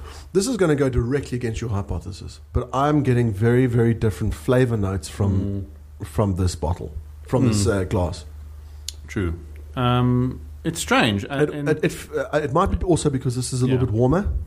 Whereas, but not much. I actually beginning to think that this glass thing is a lot of bullshit. Hey? Because the box standard glass is producing better flavors for me. For me, I'm getting a lot more flavor out of this kind of pilsnerish. And this glass is definitely not the recommended glass for a Duvel. No. It is so far away from the recommended glass, it's not even fun. No, I mean, but these shapes, I mean, this glass could fit inside that one. Yeah. So, actually, the tulip glass is a bit of a disappointment for me. I'm getting a lot more of the spice notes. That the cleaner flavor out of here. That one, like I said, I don't know if it's the temperature. The one thing could be temperature in the sense that the box standard glass has no stem. And you recall from our last episode, you're holding the beer and warming it up. So it's warming it up quicker, yeah. So maybe that's why we're getting more flavor, where the tulip glass has a stem which you're gripping the beer on, I don't know. I mean, look, the cold beer is satisfying in many ways because it's cold, and that allocates it to the crispness as well. That the conventional glass is not coming off as crisp. I guess the one finding which surprised me over and above everything we've been saying is that there does seem to be a difference in the glass you use. Yeah, which I really thought was going to be wankery. Yeah, I thought it would be like identical, right? There is a difference, but it's not in the expected direction. If we're going to do this scientifically, we really need to make sure they're the same temperature. And exactly from the same bottle. From the same, we didn't do that. Yeah, that's true. I'm pretty sure it's the same batch of beer, but I can't be sure. Even now, as this tulip glass warms up, I'm not tasting it as much as I'm tasting it. So actually, it basically, this has shown our own ineptitude as scientists. Yes, our complete ridiculous non-scientific method approach to this has rendered the entire experiment null and Mythbusters void. don't have to quit their day job just yet. Well, they have quit their day job. I know. See what I did there. There is a new one coming out, though. Not new, but the junior Mythbusters. Carrie, Byron, Tori, and Grant have started a Netflix series called White Rabbit Project. Grant Imahara. The three of them have a new show out on Netflix called the White Rabbit Project, where it's not Mythbusters, but it's similar in the format. But they don't test myths. They reenact things which actually happen, and that's cool. And then sort of elaborate on it. If you can't sit and watch Carrie Byron doing scientific experiments, then you have no place on this planet. No, I can watch Carrie Byron pretty much do anything. Yeah, like ironing or Watching paint dry. watch. Yeah, I mean, she could just be out in the garden while I look Sleeping. after our children No, that's a bit that creepy, we've had Yeah. together because Yes. we're married. Yeah, and living a beautiful- That's so sad, man. So sad. So back to the devil. The devil. But as a beer, right? If we now, so I think what we can find, this needs more investigation. I think is what we can agree on. We will Yeah. we'll revisit this Let's in the new year explore with this. more science, Yeah. and we'll do a proper test. But as a beer, what do you think? Look, on a personal level, I'm not as much of a fan of the very yeasty beers. I'm not. I don't like a lot of Weiss either. But that said, there's a clarity of flavour here, that is very much closer to those crisp lager notes that I quite enjoy, and it is very refreshing. I really wouldn't mind a couple of these. I mean, it has almost hints of. I wouldn't say it's sour, but it's got slight hints of barnyardy Yeah, complexity for me, which I like in the Belgians. it might be the lack of proportionate lack of hops, that doesn't really punch it out to me. But at the same time, like it's a especially as a cold beer, it's very refreshing. It's very refreshing. I mean, you can see that they've accomplished their idea of Yeah, the mandate, creating eh? an alternative to European lagers. Yeah, sure. What's interesting also, and it's a comment on the skill of the brewing, it doesn't taste boozy. Yeah, this is a high alcohol beer, It's a very high alcohol. and so I'm not sitting here going, "Wow, I can taste that alcohol." No, I that's- mean, the Tomahawk IPA we had earlier tasted more boozy to me than Yeah. the No, sure. Duvel. And we started specifically with this one because, and this is a nice comment actually on beer appreciation, which we discussed last episode.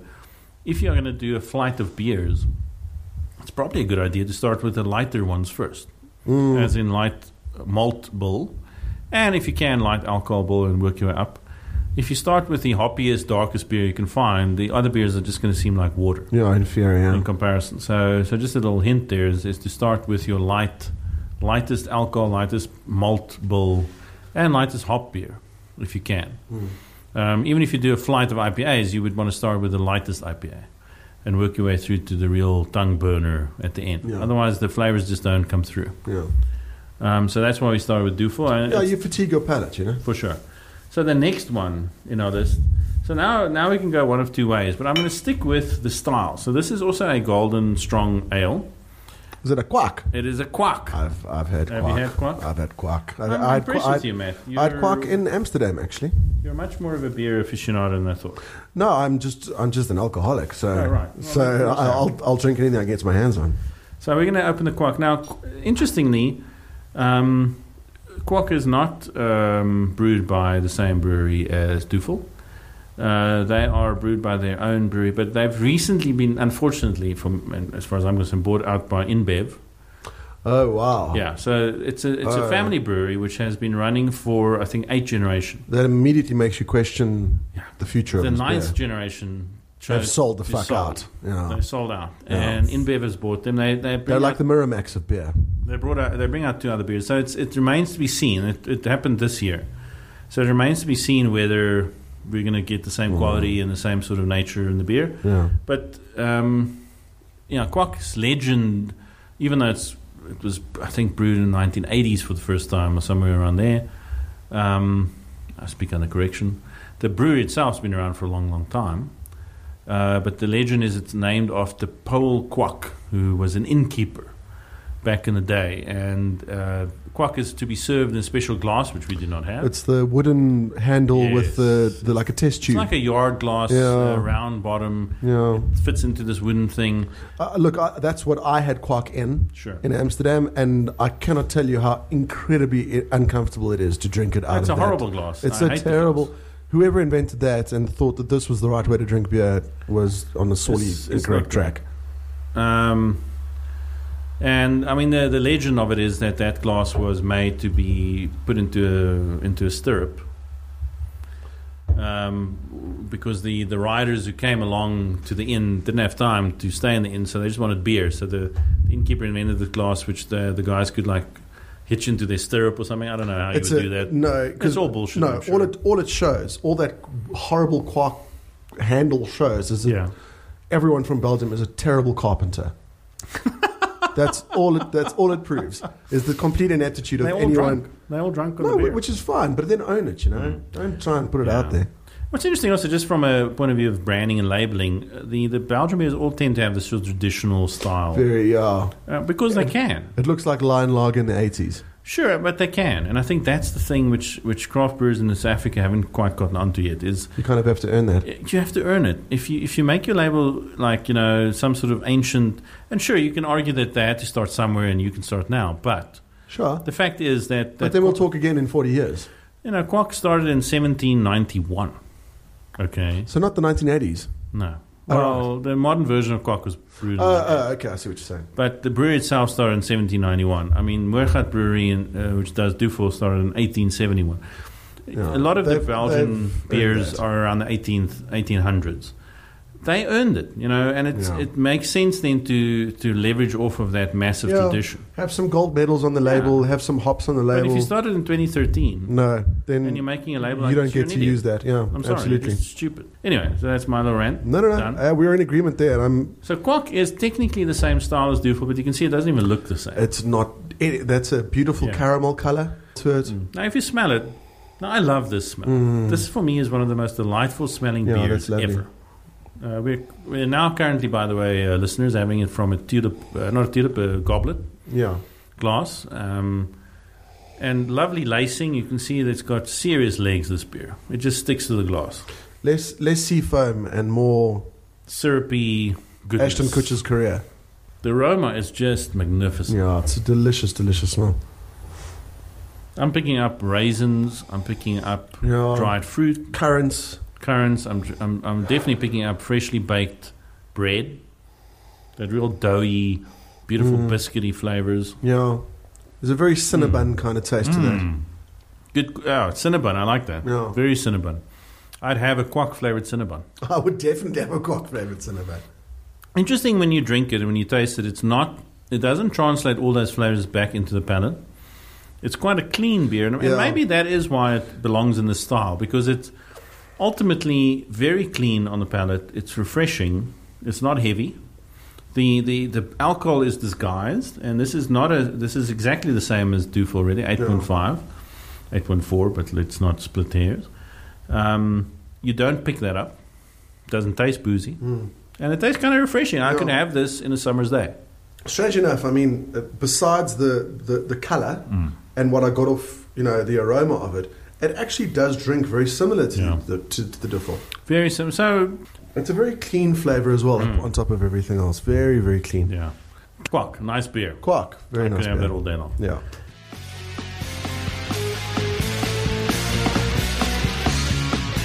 Next one. We're moving next Belgian. rapidly along. Yeah. Now, I've got a special glass for this one too, Can you explain this glass to me? and I think you and I will share. It this. looks like the kind of glass that King Arthur would have. This looks like the It's the Grail. Holy Grail. It looks like the Grail. It's the Grail.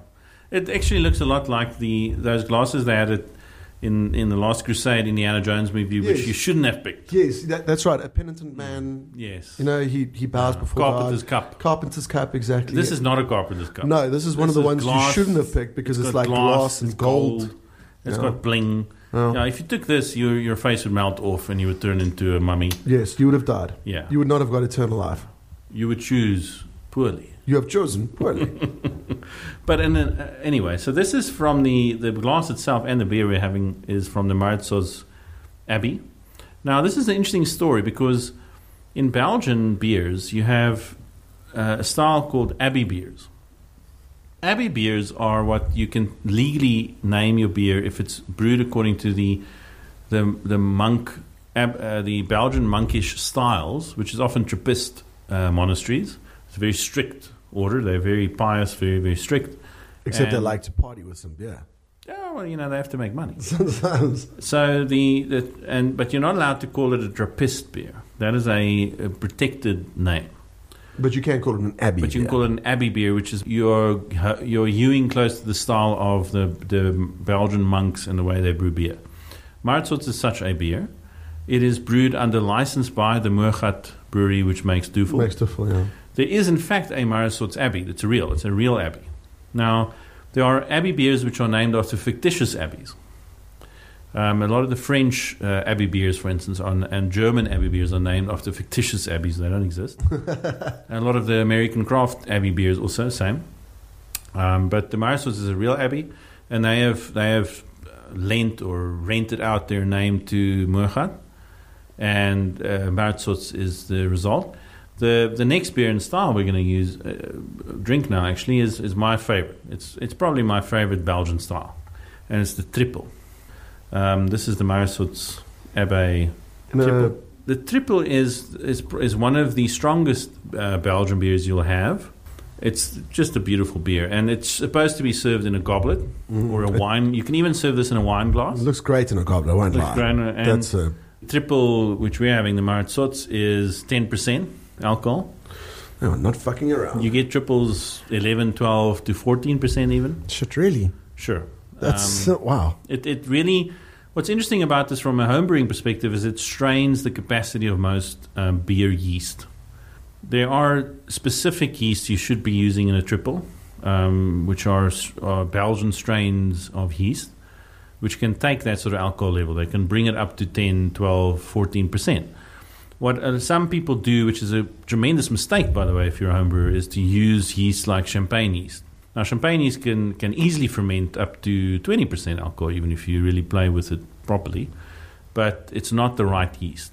Champagne yeast makes it dry and flavorless, where the triple yeasts, the Trappist yeast, the Ardennes yeasts, the Belgian yeasts, they all tend to have a lot of flavor as well, a lot of fruity, banana, clove-like flavors, which you want out of a triple. So we're going to try the Mauritshuis. It's color-wise sort of an amber color. Yeah, similar to the quark. Sure. I mean, triple can be even lighter. There are some triples which are much lighter. There's some like the Westmalle triples and those, which are some of the highest rated triples in the world, tend to be slightly lighter. But yeah, you do need a bit of malt, bit of crystal malt, bit of amber malt to balance out, this beer. The triple is also refreshing, but it is a monster of a beer. You must be careful with it. And what I like about it is it brings all the Belgian things together. It brings the sugariness. You actually taste the sugar in this beer because it has some long chain sugars in it, which is not fermented out. And it's a large part of the malt bill is actually sugar. At least 10% of your malt bill should be invert sugar syrup or candy sugar or something like that to make a triple properly. So the Belgians, I love the triple because for me it's like the ultimate fuck you to the Reinheitsgebot. The Belgians are basically peering across the border and going to Germany. That's fine. And we'll make this. Get some of this shit. And we're going to have it. So I'm going to taste it. We're going to share the glass because there's only one of the Grail. It's a beautiful beer. I love it. Mauritshuis is one of my favorite triples. Smell the caramel. Easy to find in South Africa as well. It's got some fruitiness. That's lovely. Apricot. You get some apricot, you get some spice, you get some white pepper. I expected the alcohol to be quite upfront, but it's you don't not. See it. It's not, eh? I can taste that apricot. I can taste that fruitiness. Mauritshuis is a bit more fruity than most. Some of the other triples are a bit more spicy. But you get also banana peel, and your tropical flavors coming out there. And that's the esters. So the way to make triples is interesting because what they do with triples is they, after obviously the whole brewing process, they ferment it as normal, and then they re-ferment it in the bottle. They reintroduce usually a different strain of yeast than they used in the initial fermentation. So the initial fermentation can be a Belgian yeast, which will bring out the bready, phenolic, clove-like flavors. Then they usually add a neutral kind of yeast, which is not that flavorsome, and they re-ferment it in what they call warm rooms. And these are sort of the opposite of a cold room in a brewery, which is kept at sort of a 6%, 6 degree Celsius temperature. Warm rooms are usually up to about 25 to 30 degrees Celsius. So they're nice and toasty. They put these bottles in the warm room for several weeks. To promote that growth. And the yeast sort of starts activating and it re-ferments. So it dries out the beer tremendously. It emphasizes the spiciness of the original yeast strain. Where's that bitterness coming from? The bitterness is coming from some hops here. Huh? So you do have to add a bit of hops to the triple, but it's subtle, noble hops. So it's Saaz, it is obvious in comparison to both the Duffel and the Quark. But the bitterness is coming out because the beer is so dry. A lot of the sweetness has been removed by the re-fermentation in the bottle. You can still taste the sugar, though. It's got a sugariness. No, definitely. In the same way that you can taste it in a malty kind of drink. Sure, and it's somewhat coming out of amber malts and caramel malts, but mostly it's actually coming out of sugar. They add so much sugar in that the yeast cannot possibly ferment all of it. So some of that sugary sweetness is left in the beer. Yeah. And that's why you're tasting that actual sugar in the beer. Okay. But you weren't joking. That's a monster of a beer. Hey? It's a beautiful beer. You can taste all of that. I love this beer. A really, really good one. It's in my top 5 styles of all time. Probably number 2, I would say, after an IPA, which is still my favorite. But number 2 would be a triple any day of the week because the complexity is there as well. It's got layers and it disguises the alcohol so well, and it's got that sort of spiciness, and the Mozart's not that pronounced, but some other triples have a real banana flavor. Very heavy banana. You can't, if you're a home brewer and you're making a triple, you cannot do the normal 10-day fermentation, 2-week bottle fermentation cycle. You've got to re-ferment in the bottle, and then you've got to leave that bottle for about a month or 2. Just let it go, to let those flavors develop. And then you'll have a proper triple. We are moving along to our final beer for the day. The Dubbel. Now, I've specifically taken the Dubbel later because it's a darker beer. And for me... like you said, go through the progression. So, this is a Trappist beer, and there are only a few places in the world which are allowed to call themselves Trappist beers. They all have this hexagonal label called Authentic Trappist Product on it. So there's so this isn't one of the under-licensed ones. This is like an actual... Brewed under supervision by monks. This is like LucasArts. This is... Yes. There's a society called the International Trappist Foundation or something like that, or society. They basically accredit a brewery to be a true Trappist brewery. So to be a true Trappist brewery is that there's several criteria. You've got to actually be a monk order. You've got to be a working monastery. The primary activity of the brewery must not be to brew beer, but to be a monastery. That's one of the criteria. It has to be non-profit. So any profits you make out of your beer must go to charitable causes which the monastery is supporting or to the good of the community. And it has to be brewed under supervision of a monk. It doesn't necessarily have to be brewed by monks themselves, but the head of the brewery must be a monk at all times. Okay. Now, there are several Trappist breweries in the world. Might surprise you to know. So most of them are in Belgium, but there are some in Italy. There's one in Italy. There's one in Germany. And there's actually now the newest one. There's one in the United States. There's a Trappist order in the United States, in Massachusetts. America have their own monks. Yeah. So there's a Trappist order of monks in Massachusetts. Vaguely annoying. They've been around for a very long time, actually. Very long time. Since the turn of the century. And it's a brewery called Spencer Brewery. They in Massachusetts. And for the longest time, that Trappist order just existed because there are Trappist orders who don't make beer at all. They were one of those. And they were running out of money. And so they decided, well, a lot of our European cousins are making good money out of beer, so let's do that. And because of this international Trappist society, they were able to capitalize on that. And they make one beer at the moment, which is a strong golden ale, I think. Now, the one we're about to have is the Westmalle Trappist Brewery, which is in Belgium. It's one of my favorites. They make the highest rated triple in the world, pretty much, is the Westmalle triple, or one of the highest rated. But we're going to have their Dubbel. Now, the Dubbel is completely different to the triple. And what's interesting, in a way, is that it plays with our conceptions, South African conceptions of beer, because in South Africa, I think people tend to think the darker beers are stronger because of the whole Castle Milk Stout thing. Absolutely, yeah. But it's not true. The triple, which we just had, was 10% alcohol. The Dubbel, Westmalle Dubbel, is 7% alcohol. But it's a darker beer. It's a much darker beer. It's got lots of different malts in it. I've got to say, that bottle, the neck of that bottle is so cool. It's so cool. There's like a collar around the neck. That is very, very cool. that kind of design, again, it's like you've earned the right to have that on your label. I mean, what's interesting about the Belgian Abbey beers is that, especially the Trappist ones, you'll find that the Trappist breweries really came about in the 1800s. So it's not that ancient. It was really only in the 1800s where the monks started brewing beer commercially.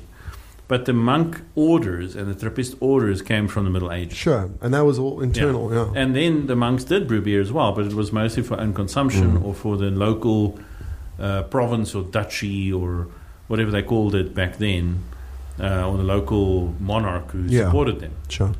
So there's an ancient tradition of monkish beer, but the commercial Abbey beers really came out of the 1800s. Still not too bad. I mean, it's still very old. But it's not sort of medieval in that sense. Yeah, it's not 600 years of... Yeah, that one. So the Duppel. So when you look at this Westmalle Duppel label, I mean, my Flemish is not great. It's subpar. It's subpar. It's but subpar. It's good stuff here. I mean, they say... My favorite part, the favorite sentence of this label is... And I'm going to try the Flemish here, so forgive me, Belgian and Dutch people who are listening in. Dit levende bier hergist nog in de fles. That was phenomenal. Thank you. That was phenomenal. I was expecting Dos Cerveza, por favor. And that was astonishing. So this meaning that it re-ferments in the glass, the bottle itself. Right. So, and they say here also, schenk het voorzichtig uit, which is pour it very, very carefully so that you do not get the yeast into the glass. Because they want the beer to be clear. Yeah, sure. But because of the re-fermentation process, inevitably you will have a cake of yeast at the bottom of the bottle. And you leave that in there. You leave it in. Don't put that in the glass. You pour it. And so that's the instructions on the bottle. But with the Duppel, you know, you're getting a really wonderful sort of marriage between malts, yeast, and hops, which showcases Belgian beers perhaps more than any other style in Belgian beer. It's Christmas in a glass. Yeah, we said earlier that was a Christmas cake. It was that Christmas tart, that raisins, the Christmassy, the spices that go with that, the cinnamon, all those things. If you're a listener to this podcast, I would recommend, and you're listening to this before Christmas, you know, ditch the wine and the stuff for Christmas and go into beer in a big way for Christmas food pairing. And a Duppel should be on your food pairing list for beers for Christmas. Yeah. You know, probably the aperitif. I would put it into the sort of, if you're going to have some Christmas pies in the initial stages of Christmas. Yeah. Because it works with that spicy sweetness. Absolutely. Or the dessert beer. Yeah. You know, if you're going to have a Christmas cake for dessert. Delicious. Thank you, Marcel. Stuff. Good Belgian chef.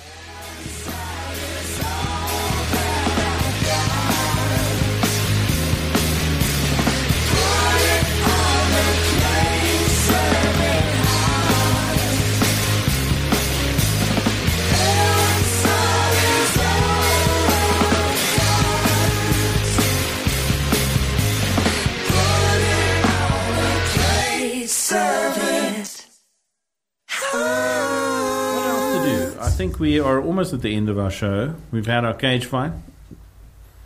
We've had some talking about Belgian beers. What's next for you, Matt? What are you going to do this holiday? As little as possible, man.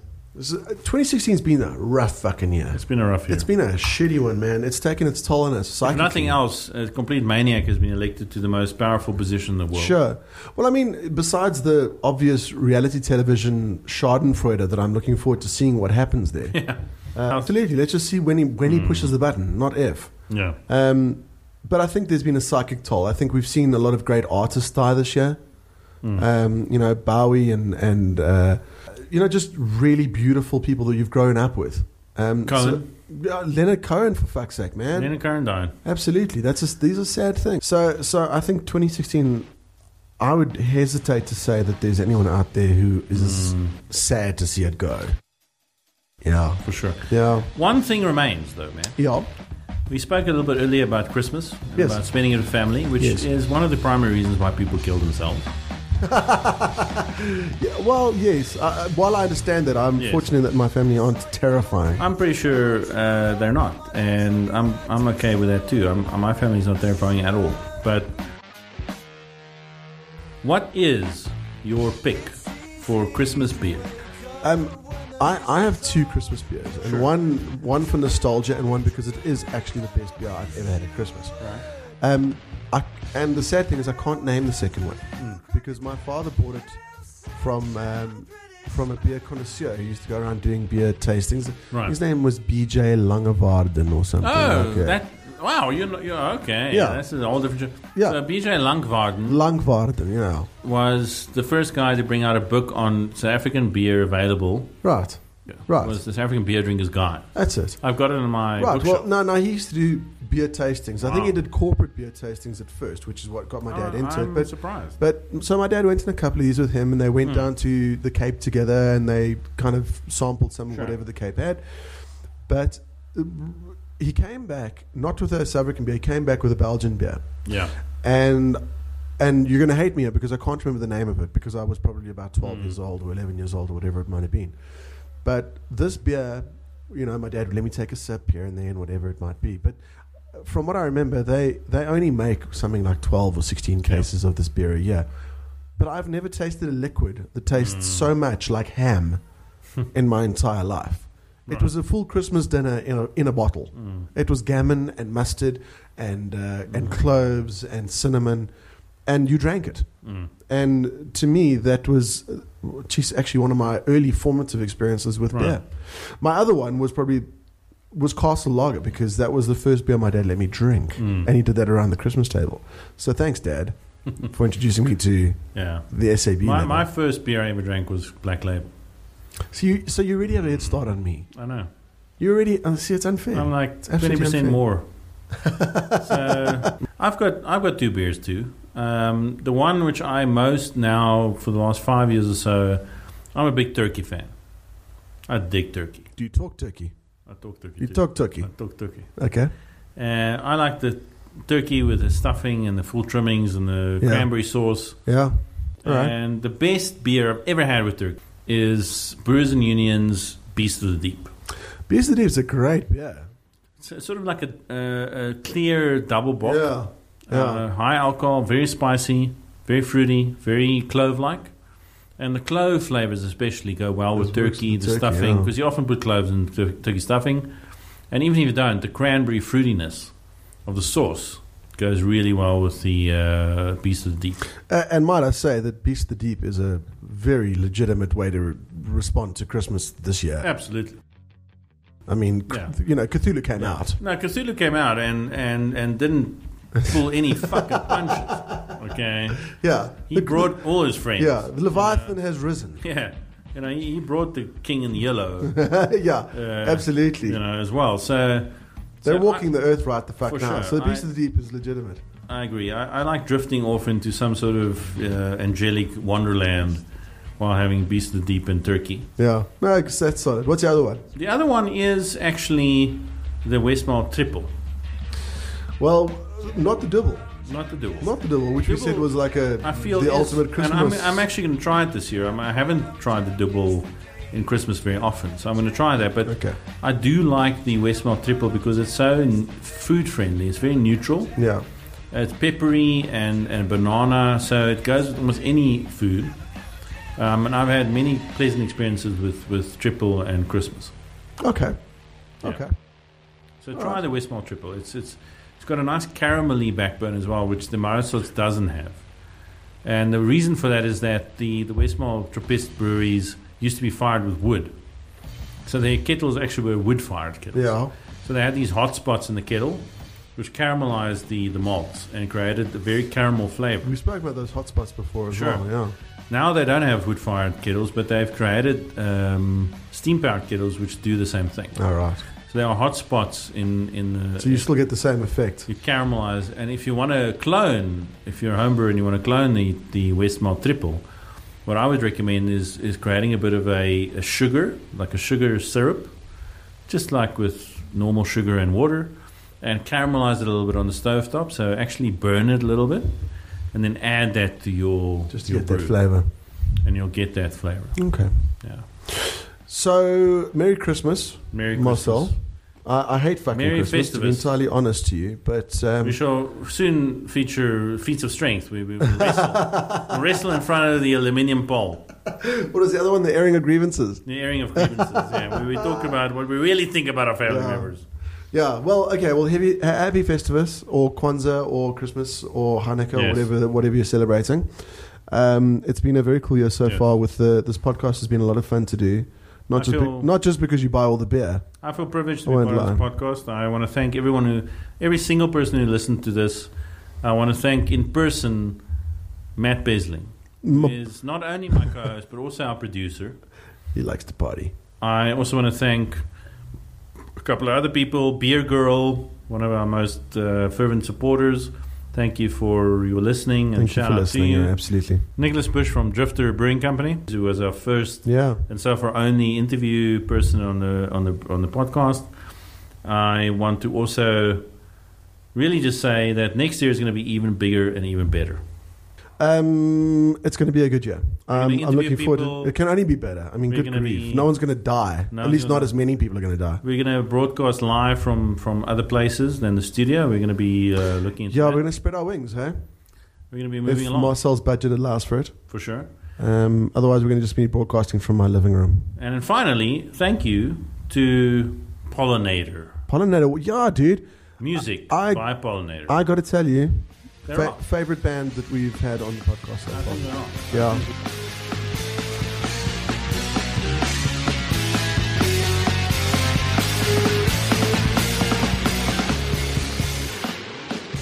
Good. Queens of the Stone Age / Motorhead / Wolfmother. Wolfmother, yeah, absolutely.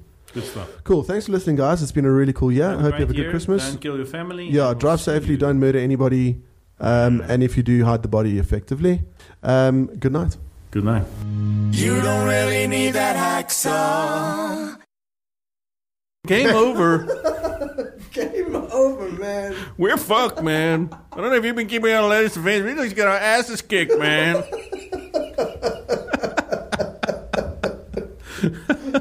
They're gonna come in here and they're gonna kill us all.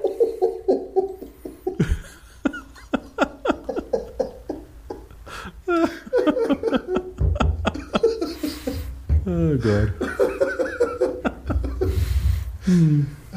Fucking hell.